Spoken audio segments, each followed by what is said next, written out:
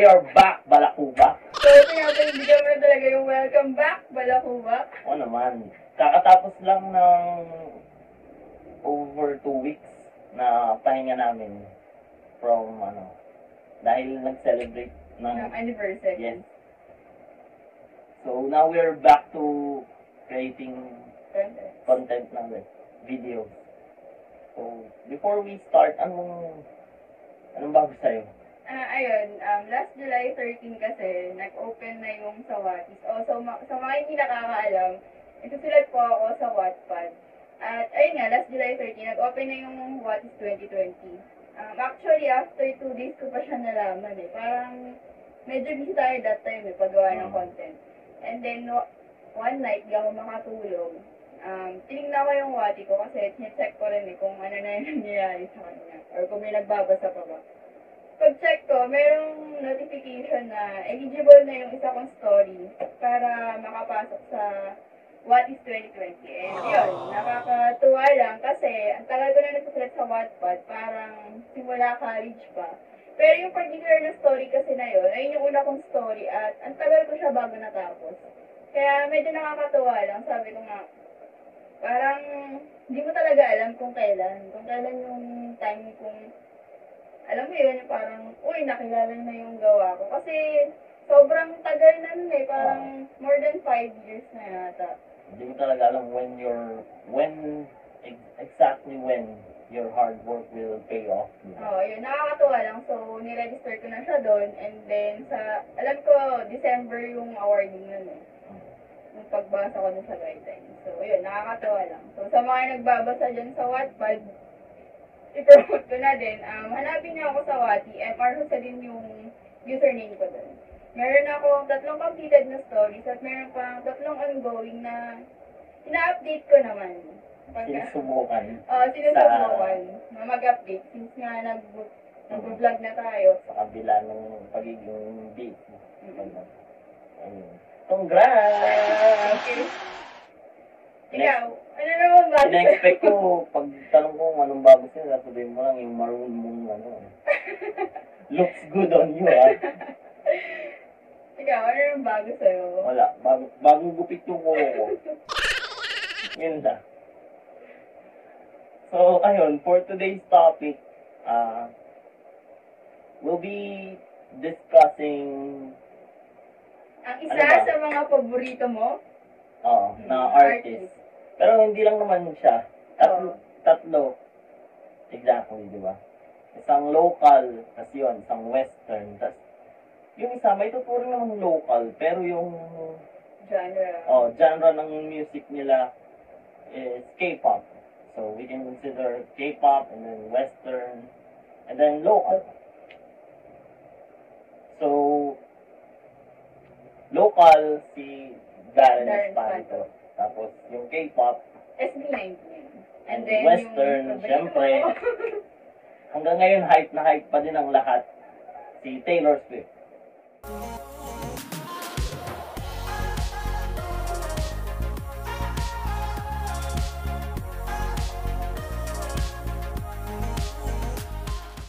Itong mga nakaraan, lalo na nung kaka-release lang nung bagong album ni Taylor Swift, Folklore, yung parang tatlong most favorite mong song kay Taylor and then followed by your most favorite line sa lahat ng mga kanta dun sa bagong album.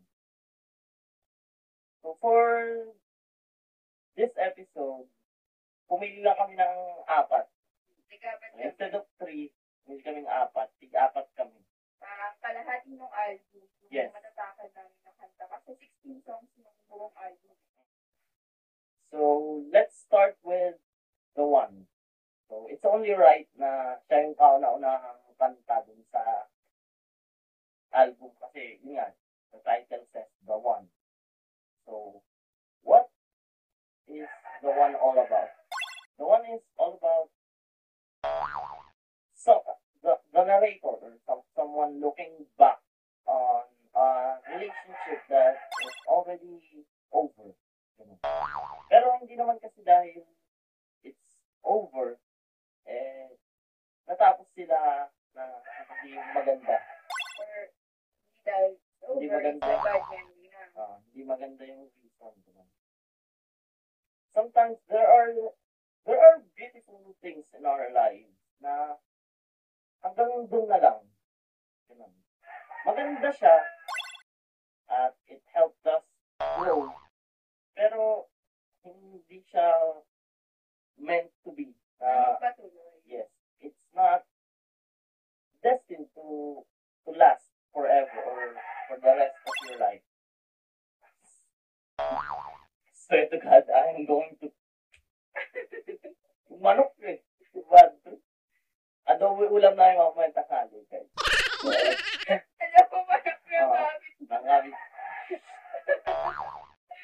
Yun na naman po, manok ng Oo nga. kapitbahay. So, meron tayong commercial para sa content na to. So, ayun. Tapos, kung if you analyze the lyrics ng kanta, the narrator or the character in the song has already moved on. Ganun. Okay na siya. Naka-move on na siya dun sa breakup nila.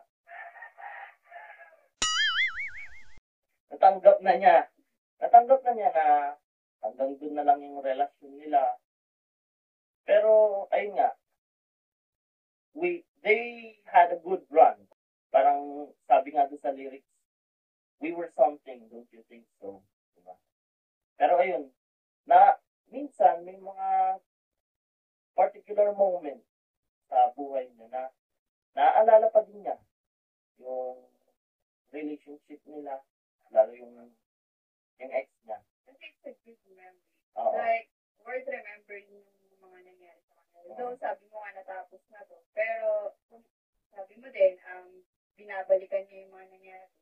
So, para sa kanya, though it ends, sobrang sarap pa rin balikan ng mga pangyayari na, I mean, yung memories nila together. Pero sabi nga din sa lyrics, I thought I saw you at the bus stop, I didn't know. Minsan, there are moments na namamalikmata siya. Sakala niya, nakikita niya yung lalaki or yung, basta yung ex niya. Naman. It only means na namimiss niya yung ex niya. Pero hindi naman sinasabi doon na most of the time, lagi niyang naiisip. Parang meron lang mga bagay na nagtitrigger nung ano niya. Parang gano'n. Naalala niya yung lalaki. Tapos, merong mga lugar at mga bagay na hindi na niya pinupuntahan, hindi na niya ginagawa. Dahil may memories sila nung ex niya. So, let's say Doon na sa- pumunta sila doon na magkasama. So, siya, hindi na siya pumupunta doon. Kasi, parang sa kanya, nung pumunta siya doon, kasama niya yung ex niya. Tapos, been saying yes instead of no. Diba? Kasi, typical naman pag nagkaroon kasi pag nasa committed relationship kasi, lahat naman tayo guilty na madalas, syempre yung boyfriend or girlfriend mo na lang yung kasama mo pag labas-labas. So, yun yung parang reference mo sa been saying yes instead of no. Parang, pag niyaya siya ng mga friends niya, di ba? Pag may nagyaya sa kanya, so instead of declining dahil, for example, the narrator just wants to be with his or her lover, parang this time, mas madali siyang ayain, gano'n. Medyo game siya sa karamihan ng mga bagay ngayon. Kumbaga, on the go na kasi wala nang pinoconsider na other decision from the partner. Kasi nga, wala na sila. So, suddenly na lang may decision na kung may magyayaman sa kanya, solo na lang siya. Tapos, sinabi din doon, I have this dream, you're doing cool shit. Tapos, ayun nga. Parang, ang ibig sabihin niya, okay na siya. Parang ganun. Tapos, the narrator wants her ex to be okay din. Parang he or she wishes na yung ex niya, yung lover niya before, is okay na din. If not doon, at least moving on, diba? Step by step, gano'n. Siguro personally sa akin, ang message ng kanta is just because something beautiful between you two has ended, doesn't mean na hindi na maganda na balikan. Doesn't mean na it's a bad memory. You just have to take it as a lesson in order to be the better version of yourself. Parang, it's okay na habang nag-move on ka, you're carrying on with your life without your ex. Okay lang na balikan mo every once in a while yung memories niyo together. Kasi nang sa ganon, ma-realize mo na makita mo din kung nasaan ka before at nasaan ka na ngayon, so that you'll be able to grow. Ako, add lang, para sa akin yung sa kanta, syempre personal din. I mean, ano siya, parang acceptance lang sa buhay. Na may mga bagay na natatapos, though, syempre pag natapos yung isang bagay, hindi naman ibig sabihin na nakagaya na sinabi mo na pangit na yun eh. May mga pangyayari sa buhay natin na magandang balikan. Kapag tumanda na tayo, na eto, nagawa ko to with someone, and then, maaalala mo pa rin siya kasi, at sige sa masasabi mo na nag-grow ka. At saka, yung memories na yun, though hindi siya, let's say, kung di man siya maganda nagtapos, ano siya eh, magandang parte siya na ng buhay mo. Naging parte mo siya. At for once, naging masaya ka dun sa bagay na yun. Kaya dun sa, yung sa mga memories na binabalikan natin, hindi naman kasi lahat pangit eh. Though nag-end up isang bagay sa isang tao, hindi lahat ng babalikan mo dun pangit. For sure, kahit gaano pa naging masalimuot yung relasyon nyo, pagka binalikan mo yun, there's always something good to look back to. Yung mga worth remembering memories na sinasabi natin, na dadalhin natin, ay nasabi mo, as a lesson, kung mag-start man tayo ng panibagong buhay natin. So, moving on to the second, isa sa mga favorite ko. Sorry to disappoint, pero ayun. Isa sa mga favorite ko, The Last Great American Dynasty.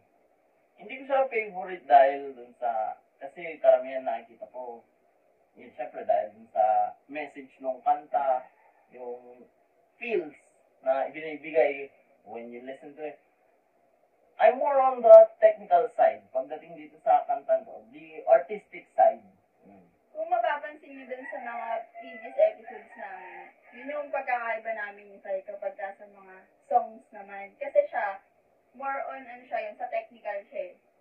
Tapos ako naman, more on lyrics kasi ako. Parang iba yung atake sa akin lagi kapag mas ramdam ko yung lyrics.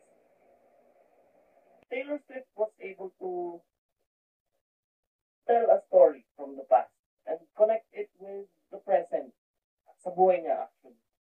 I like those kind of songs because it makes me appreciate the connection between people. Parang even the smallest decision, the slightest change sa choices natin, there's always a ripple of effects. Tapos, ayun nga, sometimes it transcends from generation to generation. Minsan, yung mga pangyayari sa buhay natin, meron pa din connection up to the present. Sa buhay ng people from the past, there's always a connection sa atin. The Rebecca, and Bill, the Taylor Swift used on that song, are true people, true persons. Fans believe that they were the previous owner ng holiday house na before niya nabili. Tapos, di ba sabi doon, Bill was the heir to the Standard Oil name and money. Totoo yun. Parang, yung family ni Bill, si Bill kasi si William Hale Harkness. Nickname niya yung Bill. So, the Rebecca that Taylor Swift used on that song was Rebecca Harkness. Si Rebecca was born from a rich St. Louis family. Tapos sabi doon, it must have been her fault. His heart gave out. Kasi Bill died of heart attack. And she really did have a marvelous time ruining everything. Kasi after Bill's death, pina-renovate niya yun to install 8 additional kitchens. Walang kitchen. Oo. Saan gagamitin, di ba? Parang sa loob ng bahay mo, unless sobrang laki talaga ng bahay mo na parang hektarya yung ano. Hindi pa yun. 21 additional na bathroom. 21 na bathroom. So, Parang- usual kapag di ba may mga tao, oh, saan dito yung CR? Parang sa kanya, oh, saan dito yung CR? Hanap ka lang dyan. Oo. Kasi 21 Sulok bathroom. lang. Tapos ano, pag sarado sulok ulit, taas ka ng hagdan, gano'n. Parang dinesign niya for party eh, para madaming CR yung ano, bisita, gano'n. So ayun, sabi pa doon, Taylor Swift's portrayal of Rebecca and Bill's life and love story are somewhat accurate. Sa totoong buhay, Rebecca did die a cat naman. Killing green. Hindi ko alam bakit. Parang naging miserable siya after the death of her husband.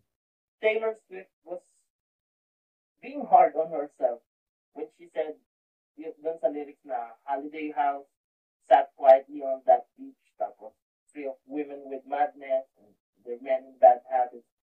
And then it was bought by me. Medyo, parang, ang hard naman niya sa sarili niya for saying na, parang, until siya yung makabili, parang, ano na ulit yung bahay, parang, jinx na in some ways, diba?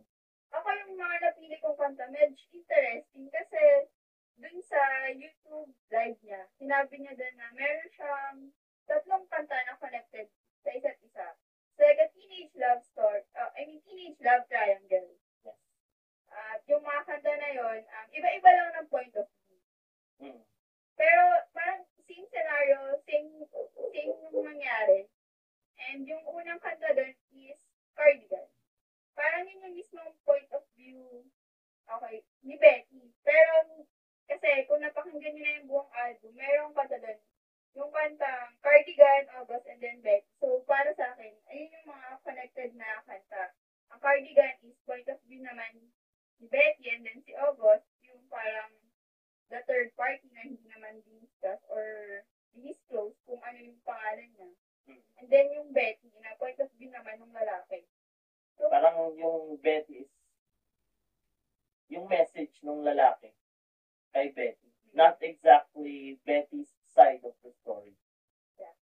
So let's start with Cardigan. Cardigan. Cardigan, yung point of view ni Betty. Pero ano siya eh, parang 20 years after, a woman wearing her cardigan na nire-reminis yung past.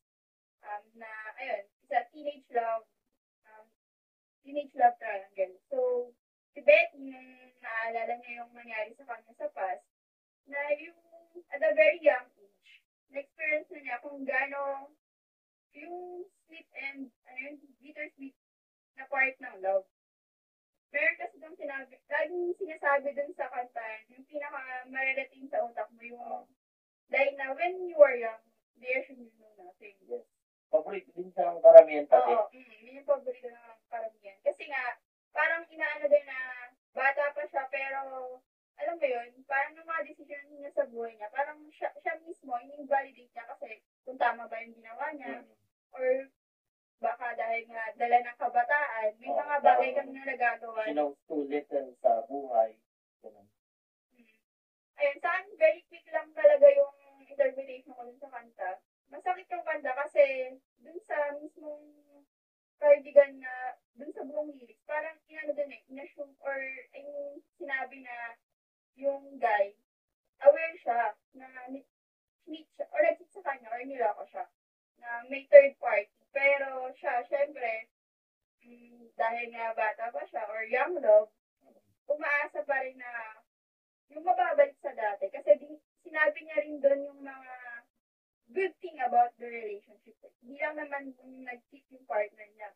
Sinabi doon yung mga parts na, or describe doon yung mga parts na kung masaya sila, yung mga una-una, and then, parang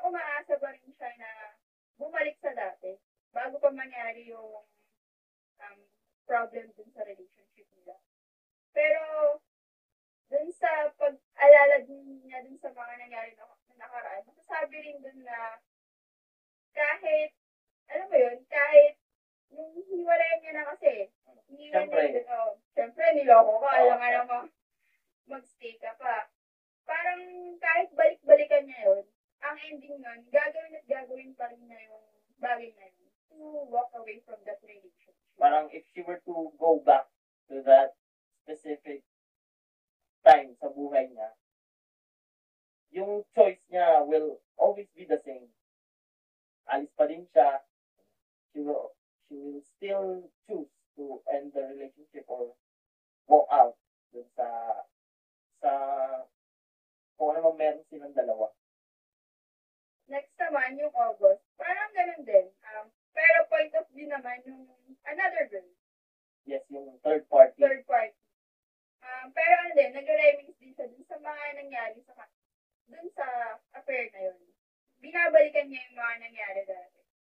Ano lang doon, alam mo yung, kasi usual sa mga tao na galit ka agad kapag may third party. And then, we don't know what they're thinking, what they're feeling that moment na nandun sila sa ganung setup.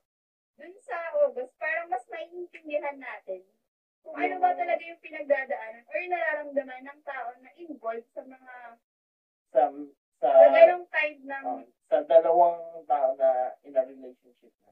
tapos merong, alam mo yun, yung may pumasok sa Sa tao na in between or parang nasa pagitan ng dalawang. Ako personally, tabu sa akin yung ganung topic alam mo yan, I mean, I really hate that thing na when you're in a relationship and then the other partner chooses to cheat, parang sa akin, better to end it than to cheat. Pero dun sa kantang yun, parang alam mo yun, It gave you an understanding. Parang, mas naintindihan ko siya. Parang ako, hindi ko siya na-experience na maging ganon. Pero nasaktan ako dun para sa babae na dun sa sitwasyon na yun. Kasi parang sinasabi dun lagi na alam niya sa sarili niya na nakaw na sandali. We're never mind. Pero in that moment, parang alam mo yun, yung mga nakaw na sandali na yun, para sa kanya, masaya na siya dun. yes. Those are the things that mattered to her. Pero yun, siguro lang din kasi bata pa nga, or teenage love kasi. Yes. Kaya, sabi parang alam mo yun, it excites you kapag ka gumawa ka ng bagay na, or kapag ka masaya ka, wala ka ng pakialam sa paligid mo. Para sa akin dun, ay mas naintindihan mo siya, or mas naging open mind yung dun sa mga, Mas namulat ka mas namulat ako dun sa mga, may mga ganong parte pala sila ng storya. Kasi, kung ikaw, hindi naman kasi, siyempre, it's not always folklore. Tapos parang, it's not always black and white yeah, na kagaya nung sa sinasabi dun sa, yung parang impression lalo nung album cover. para sa akin, it tells a story talaga. Yung mas malalim na story na dala-dala niya, parang hanggang sa tumanda siya. Kasi nga, reminiscing hindi siya kagaya ng dun sa point of view ng Cardigan Ang lahat naman kasi parang lahat ng memories mo, good or bad, it's part of you. Hanggang sa pagtanda mo, meron ka pa rin mababalikan na things you're not proud of, pero ginawa mo. But, it helped you grow. It helped you learn and be a better person. Oo, yun din. Yun nga, sa kantang August yun, kagaya nun, nung naaalala niya yun, masakit. Pero alam mo yung meron din mga part na yung kung paano siya sumaya, sinabi din dun. Kaya, wala lang, naiba lang yung mga yung mga pananaw ko sa buhay regarding that matter. So, lastly naman, yung point of view ng lalaki, yung Becky. Yun, dahil nga, inamin din niya doon na nag-cheat siya or nalaman ng babae na alam mo yun, yung sa mismo kanta, parang i-reveal mo yung sarili mo na ginawa mo talaga yung bagay niya. Or umamin ka, in-admit mo yung pagkakamali mo that time. At you wanted to apologize and then you wanted to make things right. Parang Betty was the guy's attempt to fix things, to make things right. Kaso nga lang kasi, parang everything is too late na. Parang doon sa buong kanta ng Betty, yun yung message na kay Betty and then parang alam mo yun, hindi niya nabigyan yung sarili niya, or hindi na siya binigyan ni Betty ng chance para ipaliwanag yung sarili niya kasi nga tinapos na mismo ni Betty yung relationship. Yung another point of view na mabibigay sa atin na yung mga lalaking, ayun, nga, medyo luminis ng konti, na meron din pala silang gano'n. Siyempre, lahat naman yung sa huli magsisisi ka. Kaso kasi, ang thing lang doon, parang, para sa akin bakit hinayaan mo pa mawala yung isang tao bago mo ayusin lahat? Parang, ang okay ng relationship mo parang ikaw mismo yung sumira, or ikaw mismo yung may kasalanan kung bakit nawala yung magandang bagay mo. Kaya siguro dun sa part na yun, yung I'm only 17. I don't know anything. Ayun, kasi siguro nga, bata pa. Pero, syempre, sabi mo we always make decision na makaka-apekto sa buhay natin. And, Parang they have a lot to learn pa. Dahil it's just, a teenage love triangle. ayun, dun sa tatlong kanta na yun, mas maiintindihan natin yung, para sa akin, hindi lang porket bata, okay? I mean, kung ikaw, kung ano mong edad mo ngayon, mas maiintindihan mo yung mga nasa isip ng isang tao na nasa ganong setup, or mas, alam mo, hindi naman magkakaroon na simpatya. Parang mas hindi agad i-judge. Kasi usually, kapag sa mga ganong bagay, ako, admitted naman, medyo judger sa mga ganon na, why, it chose to be like this or like that. Pero, dun nga, mas maintindihan mo yung ikot ng storya na itong tao na to. Saka, ni-reveal dun yung lahat ng side ng story. Since it's a love triangle, parang nabigyan justice pati yung other party, yung third party. Bukod sa Cardigan, parang napansin ko, karamihan ng fans, favorite din yung Exile. That's my favorite, actually. Ayun. Sa buong mata. So, kasama ka dun sa... Yung feeling ko, alam mo yung binaril ka sa puso diretso. Walang kurap-kurap. Ganon sa pool ka agad. So, it's probably the center, or parang, if folklore is a story, Exile is the climax of the story.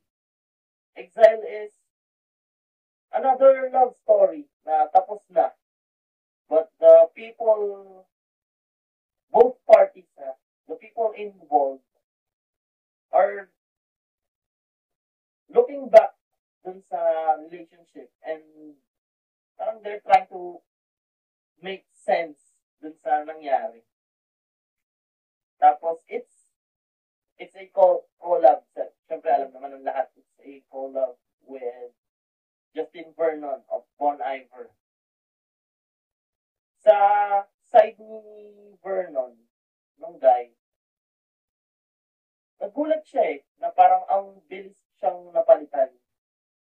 Pero ang defense naman ni Taylor Swift, nung character niya, ni Girl, is before pa lang matapos yung relationship niya, alam na niya that something fishy is happening. So, parang it's like, nasa relasyon ka pa lang, pero you're moving on na. Kasi you accepted things na natanggap mo sa sarili mo na hindi kami mag-end or hindi ka mag-last. Doon nagulat yung lalaki na parang, sabi nga doon, it took you 5 minutes to back us up and leave me with it. Kasi parang, saglit lang, may iba na kagad yung babae. Doon siya nagulat kasi akala niya the woman will take her time to move on. Hindi niya alam, parang nasa relasyon pa lang, she's already doing her time, moving on, accepting na parang may putog na siya that it's all going to boil down sa breakup.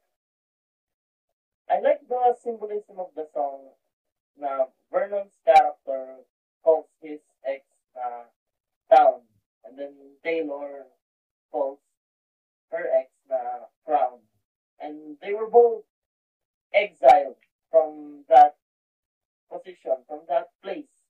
in each other's lives. Diba? Obviously, ano siya eh, it's a toxic relationship na yung una, yung babae, nag-stay. Pero, in the process, alam mo yun, yung losing everything that you have and then gusto mong sumaya. And, kaya sabi mo nga doon, parang nandun ka pa lang, nag-move on ka na or you're taking your time. Kasi parang nandun ka pa lang, inaano mo na sa sarili mo na after this, I know that I'll be happy. Parang the relationship has turned sour. O, ayun nga, instead of working out yung kung anumang problema, kung anumang issues nila sa isa't isa, parang they just resorted na maghiwalay na lang. Tapos sabi pa doon, you never gave a warning sign. Pero yung second voice, I gave so many signs. Parang Taylor's character, the woman, is giving chances dun sa lalaki, which the guy continuously fails to see. Hanggang sa nagsawa na lang yung babae kasi she thinks that the guy is emotionally unavailable sa kanya. To be there for her, para ayusin yung kung ano mang meron sila. Ako, sa akin, ng buong kanta, personally, ang lalim ng atake nun eh. Kasi hindi niya lang discuss ng isang relationship na nag-end. Parang tinatake niya din dun yung paano ba yung tao pag nandun na sa relasyon? Or paano na kapag when things go wrong, when things go sideways, ano na nangyayari sa tao? Ayun, usual yun, totoo yun, na may mga ganong pangyayari na, alam mo yun, yung parang wala nang, hindi mo na alam kung paano i-solve yung problem. So, ang ending na lang, ayun, ano na, magano na lang, separate ways na lang tayo. Pero, ang ano dun kasi, sabi mo nga yung parang si babae nag-give ng signs, pero si lalaki kasi nag-give unavailable. Parang ano lang eh, kung sa akin, sa interpretation ko, siguro kasi, alam mo yun, may mga tao na pag nandun sa relasyon, tinutok for granted mo lang. Parang, kasi nandun yan, alam mo na mahal ka, alam mo na kahit anong gawin mo, tatanggapin ka pa din, or kung matagal yung relasyon mo, hindi nagsaga nga lang sa akin ng gantong kahaba eh. Kaya, naging kampante. Yun, naging kampante. So, kaya sabi mo, nagulat siya doon na bigla na lang siyang iniwan and then nakamove on. Kasi si Guy, hindi niya ina-expect. Kasi all this time, nasa utang na lang. Mahal ako neto, kahit anong gawin ko. Saka they both started to love the toxic feeling na meron sila para sa isa't isa. Parang nasanay na rin kasi siguro sila. Nasanay na sila na, nandito na kami sa point na to. Baka, or please lang to, or alam mo, baka iniisip ni lalaki na, nililipas din to, or si babae naman, ang iniisip niya, kailan ba ito matatapos? Mahirap kasi na nawalan kayo ng communication sa isa't isa eh. They stop communicating, but mas naan na lang nila yung toxic attitude nila. Tapos hindi na nila tinry na i-work out yung issues na meron sila. And I like what Taylor and Bon Iver done with the song. Parang ipinakita doon yung both sides ng story. Isang kanta pero in-expose doon yung parehong side nila. Ng guy and ng girl. So, nabigyan ng justice yung pareho na both parties. So, yung last song na pinili Sai na paborito daw niya, pero feeling ko, ayaw ng karamihan, kagaya ko, dahil sa meaning ng song, ayaw illicit affairs. Ayaw mo talaga. Hindi naman kasi ako dun lang sa message ng kanta, sa lyrics. Siyempre, dun din ako sa artistic side kasi naman. Saka, ayun nga, isipin mo, si Taylor Swift kasi kilala siya with imagery, symbolism. And that imagery and symbolism was taken to a whole new level dun sa kantang Illicit Affairs. Tapos, damang-dama mo pa, parang it's one of those songs that will make you stop. Halimbawa, nakaupo ka lang, it makes you ponder. Kasi sa loob lang ng 3 minutes na kanta, she was able to tell a story of infidelity na jam-packed with symbolism and imagery. Perfume, secret language, hood over your head, tapos take the road less traveled by. Parang kahit hindi ka pa, kahit you've never been on that situation ever sa buhay mo, it makes you relate to it, relate to the characters ng kanta. Parang mararamdaman mo kung ano yung nararamdaman niya at that moment dahil lang dun sa kanya. Oo, mas maiintindihan mo yung side ng tao. Tapos nakatulong pa mag-set ng mood. Yung simula ng kanta, gitara lang, tapos mas nabigyan ng emphasis yung boses ni Taylor Swift na mas ma-appreciate mo yung kanta, yung mood, yung vibe na binibigay nun. Yung message mismo.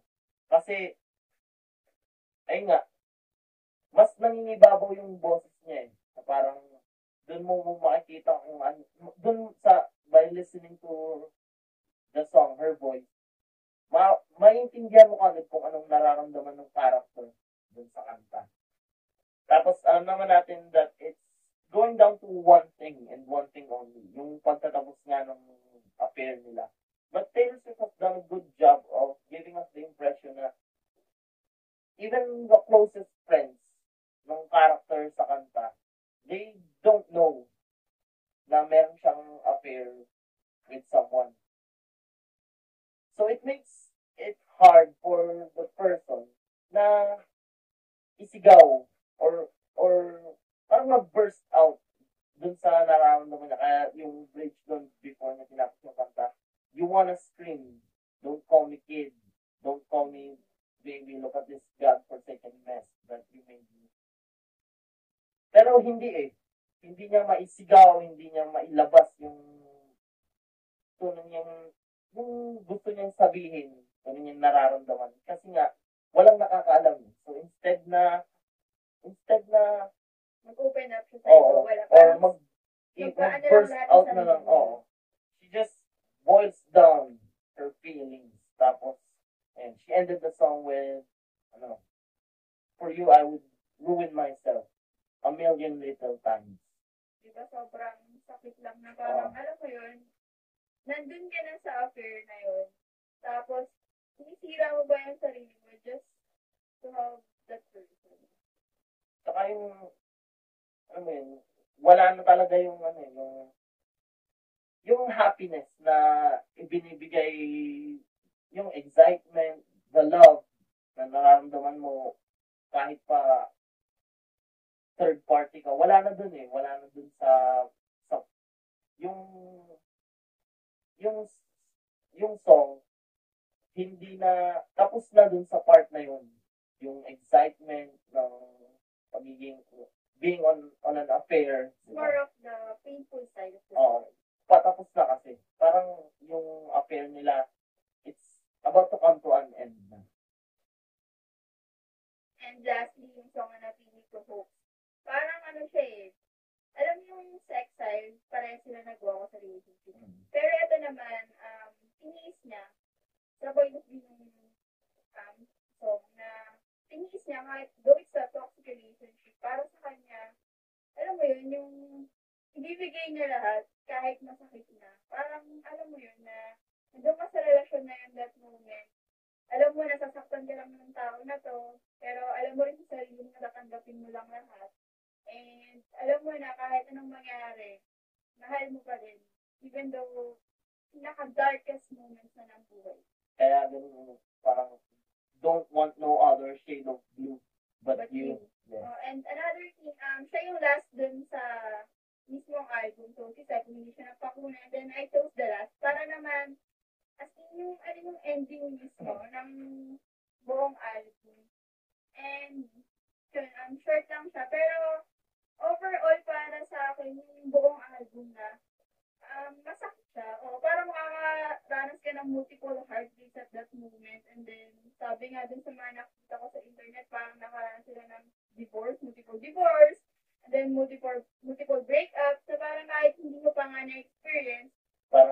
going through the entire album. Ang dami mo nang na-experience na heartbreak, tapos love, and then heartbreak again. Parang ayun yung maganda kay Taylor Swift as an artist. Dadaling ka niya sa isang bagay na hindi mo pa na-experience kasi nga, her songs always tells a story na kahit hindi mo pa na-experience and then nararanasan. Alam mo yung pag nakapikit ka and then ayun, buti mo, dati parang nararamdaman mo yung mismo kanta, mapasok sa sistema mo and then parang na-imagine mo yung sarili mo na nandun ka and then bigla ka nalang maiyak. Actually, ako dun sa mga kanta niya na pinakinggan namin siya, hindi ko nadurog yung puso ko kahit masaya naman ako kasi nung nililis siya, we're okay and then sobrang ganda ng vibe pero yung, ayun na, hindi ako naging ready dun sa mismong album na, ano ba, ganito pa rin yung paparanas mo sa akin. Kaya ayun, we strongly advise not to listen to it during, in the middle of the night while you're having, 3 a.m. conversations with someone kasi, or parang just spending the middle of the night all by yourself, hindi siya magandang pakinggan kasi, ayun nga, may iyak ka lang. So mga ba, ano pang madadown ka? After ano yun it's a good song and then a good story na maano mo kasi ako, di ba, nagsusulat niya, kagaya yung sinabi ko kanina, na parang buhos na buhos yung emosyon dun sa mga kanta niya. And then, sinabi ko rin na sa lyric base nga ako kung mag-ano ng mga kanta. Sobrang sakit. Sobrang sapul ka kahit di mo na-experience at that moment. Tapos gusto ko yung ginawa, kung sino man yung photographer, yung nag-design ng album cover. Kasi, karamihan ng kanta, di ba? About love and heartbreak, about having a third party, about being on an affair, di ba? Pero black and white lang yung album cover. Parang nandun yung irony kasi if you listen to the entire album, maintindihan mo na everything is not black and white. Pati yung nasa third party or being on an affair, meron ding hindi magandang naramdaman. Hindi naman dahil a person is having an affair with someone or on a third or the third party sa isang relasyon.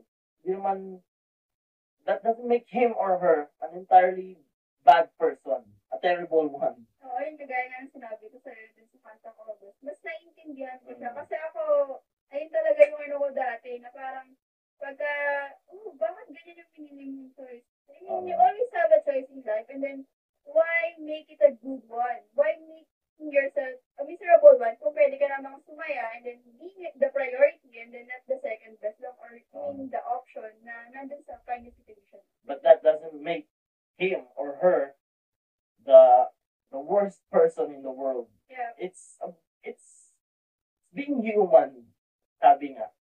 Na makakaramdam pa rin ng sakit sa mga bagay na, ayun, siguro it's around decision that, na ano nung sa huli, mararamdaman mo kung ano yung maling decision na ginawa mo at kung ano yung magiging epekto nito sa lahat. Kasi nga, last July 31, mayroong nilabas na bagong single si Darren Espanto with Jada, anak ni Jen Zaragoza and then Linda Cabanzado. Ang title ng kanta ay Sana Tayo Na. Wala tayo dun sa mismong kanta. For me, yung kanta, alam mo yan, yung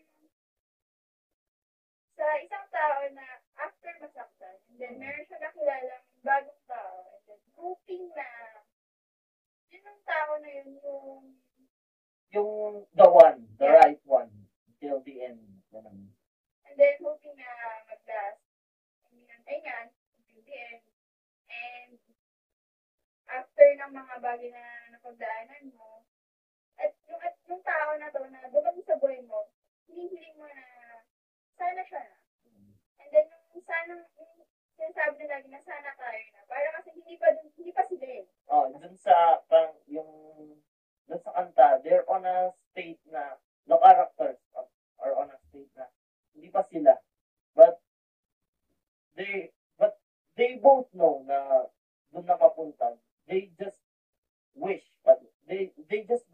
din na, yun nga, sila na if sila man, magiging sila man, saan sila na hanggang sa mundo. Okay, hindi pa sila, pero ayun nga, they both know na there's love.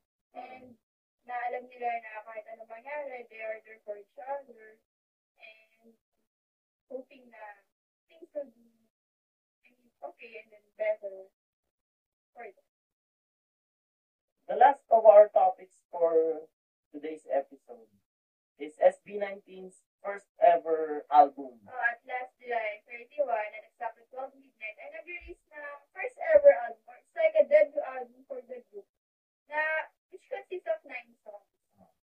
And the title of the album is Get Me in the Zone. Kasama dun yung tatlong nauna na nilang single, which is Alab or Burning.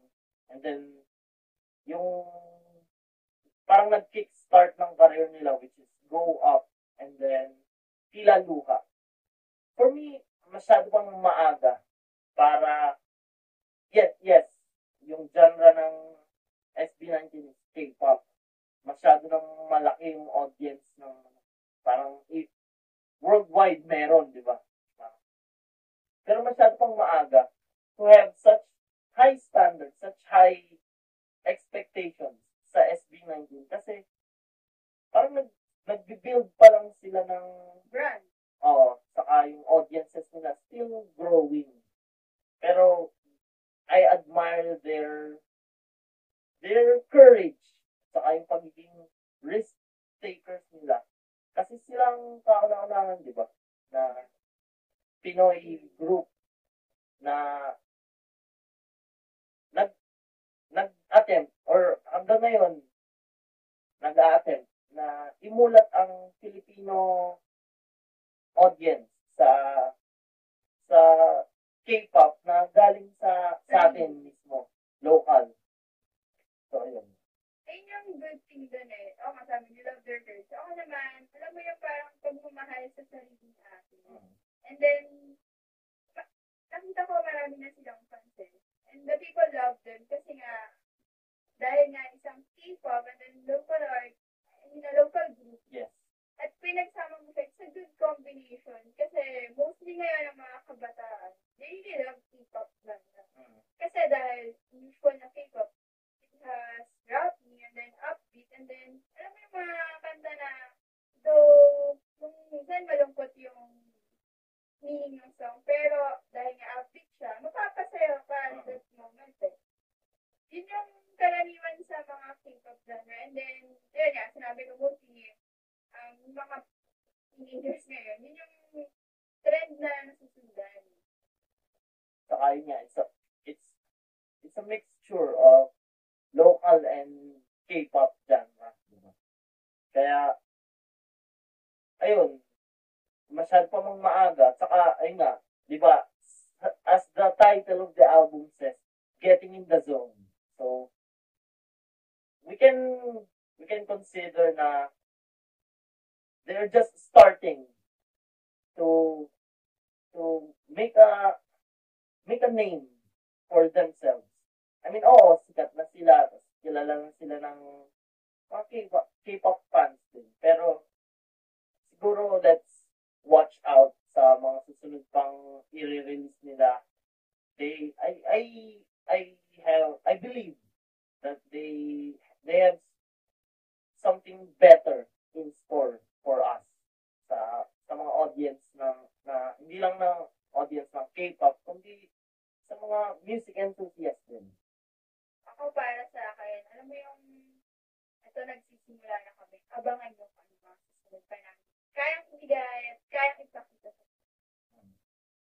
So, isang episode na naman na natapos natin at maraming salamat sa patuloy na nag-subscribe sa aming channel at sa mga hindi pa, sa mga bago dyan na nakabisita, don't forget to subscribe. To click the subscribe button at notification bell na rin para naman updated kayo sa mga bagong uploads namin.